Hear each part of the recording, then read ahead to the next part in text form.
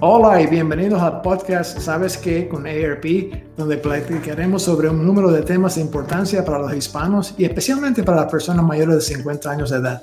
Soy su presentador, Rafael Ayuso, director de comunicaciones de AARP en Texas. Apoyar a nuestros militares, veteranos y sus familias es algo de lo cual AARP se enorgullece. Esta pandemia ha presentado desafíos únicos y difíciles. AARP y la Fundación Elizabeth Dole se han unido para ofrecer tácticas para ayudar a los cuidadores de personal militar y veteranos. La idea es abordar algunos de los problemas más graves a los que se enfrentan a diario. Aquí para hablar sobre esta fundación y lo que significa para las familias de militares está Rosana Delgado con la Fundación Elizabeth Dole. Gracias, Rosana, por acompañarnos y bienvenidos al podcast. Gracias por la invitación, Rafael. Es un placer estar aquí. Muy bien, gracias. Cuéntanos, por favor, Rosana, ¿qué hace la Fundación Elizabeth Dole? Pues la Fundación Elizabeth Dole es una entidad sin fines de lucro que está abarcando en distintas áreas de lo que se trata de cuidado del paciente, especialmente en la población de militares, veteranos y aquellos familiares y amigos que cuidan de estos héroes de nuestra nación. Y va desde, hacen advocacy o cabildeo para nuevas legislaciones, ayudar en la parte de política pública, proveen programas para apoyo a los cuidadores de militares y también tratan de traer mucha educación sobre el cuidado del militar y del veterano.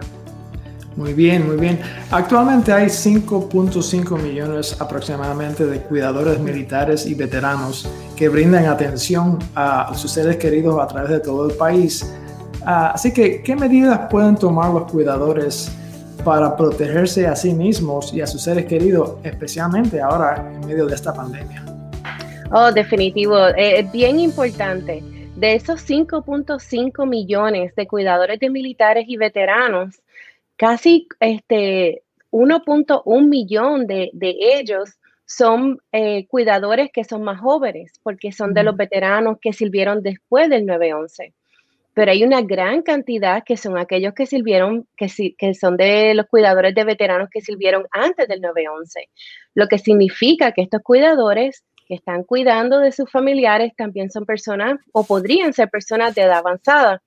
Cuando se trata de el momento histórico que estamos viviendo con la pandemia, el COVID, es tan importante que los cuidadores sí cuiden de sus seres queridos, pero que cuiden también de ellos y que lo hagan de una manera efectiva, porque si no se cuidan ellos, imagínate qué va a pasar. He tenido varias amistades donde el paciente o el veterano, el militar es el que se enferma, pero también he tenido otras amistades donde el cuidador se enferma.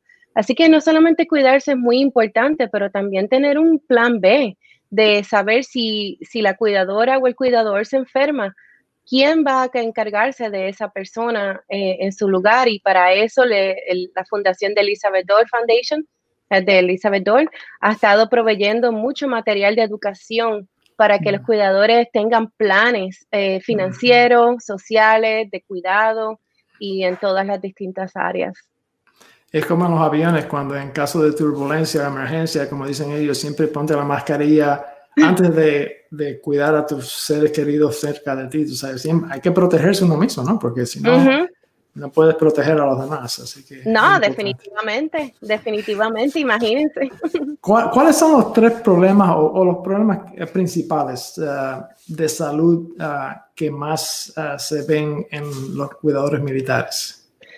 En los cuidadores militares es increíble. Hemos visto una gama y un espectro de problemas que abarcan desde físico, emocional, mental y social.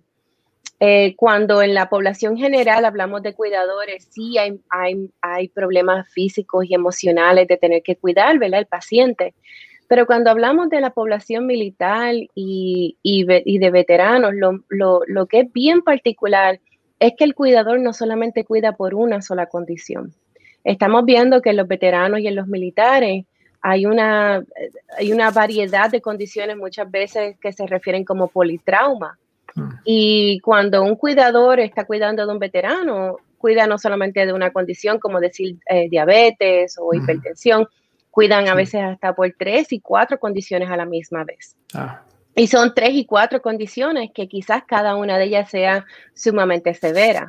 En adición a esto, lo que ocurre también es que los cuidadores militares y de veteranos, como decía anteriormente, muchos son jóvenes. Cuando yo fui cuidadora de mi esposo, que él lo hirieron en combate, yo tenía 32 años. Eso fue 11 años atrás. ¿Cuánto nos queda a nosotros de vida? Bien probable, yo seré una cuidadora por los próximos 3 décadas. Y esa es una de las grandes particularidades que estamos viendo en esta población, que el cuidado no es solamente 1, 2, 3, 10 años. Muchas veces podría ser varias décadas.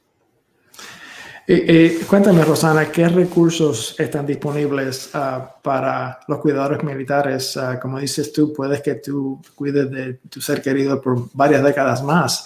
¿Y qué tipo de recursos existen para ayudarlos a ustedes?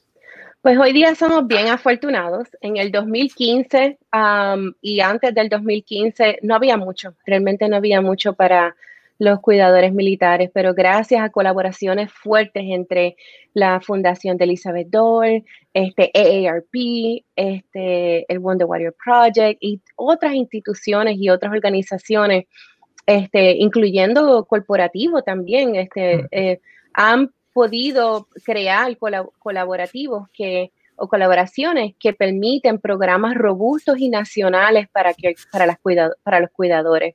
Uno de estos programas es Cuidado del Paciente y lo que se provee es ayuda para el cuidado de las actividades diarias.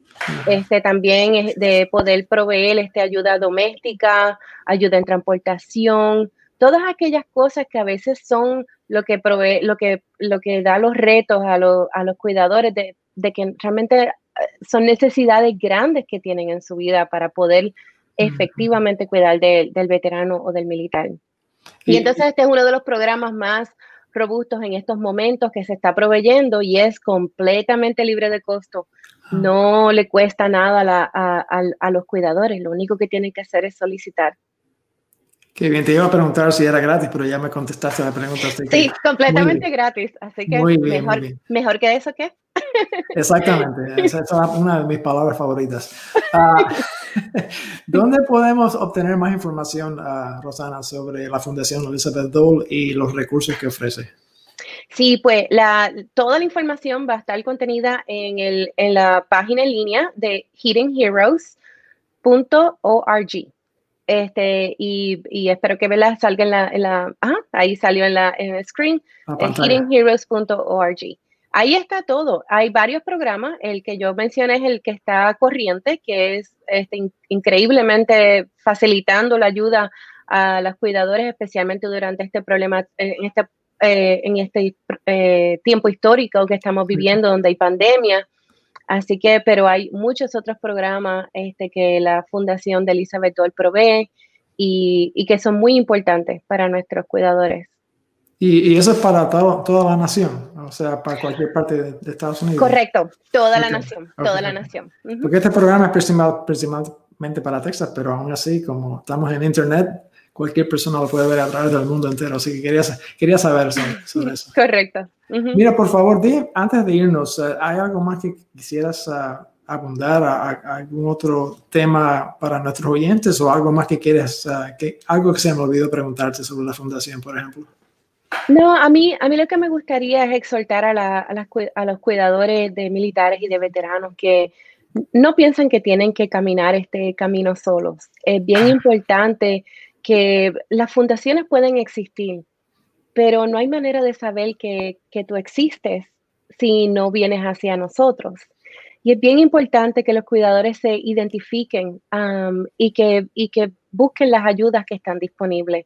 Hay mucha gente buena y bonita tratando de ayudar a los cuidadores militares y de veteranos, pero solamente toma, ¿verdad?, al cuidador tomar ese paso, que no haya vergüenza, que no haya nada que pueda limitar esa posición. Y lo único otro que me encantaría, y siempre lo digo para los cuidadores, es que por favor cuida de ti.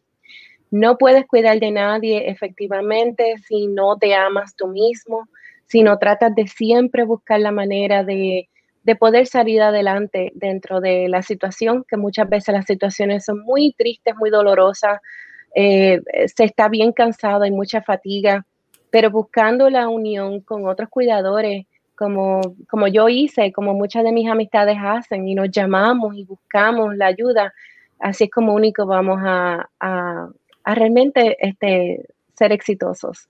Así que esperamos que puedan venir y llamar a la Fundación de Elizabeth Dole. AARP tiene tremendos recursos en español. No se limiten, no se limiten. Pues muy buen consejo. Mil gracias, Rosana, por estar con nosotros este día en Podcast ¿Sabes qué? Con AARP. Esperamos en un futuro no muy lejano invitarte otra vez para que nos cuentes más sobre la fundación.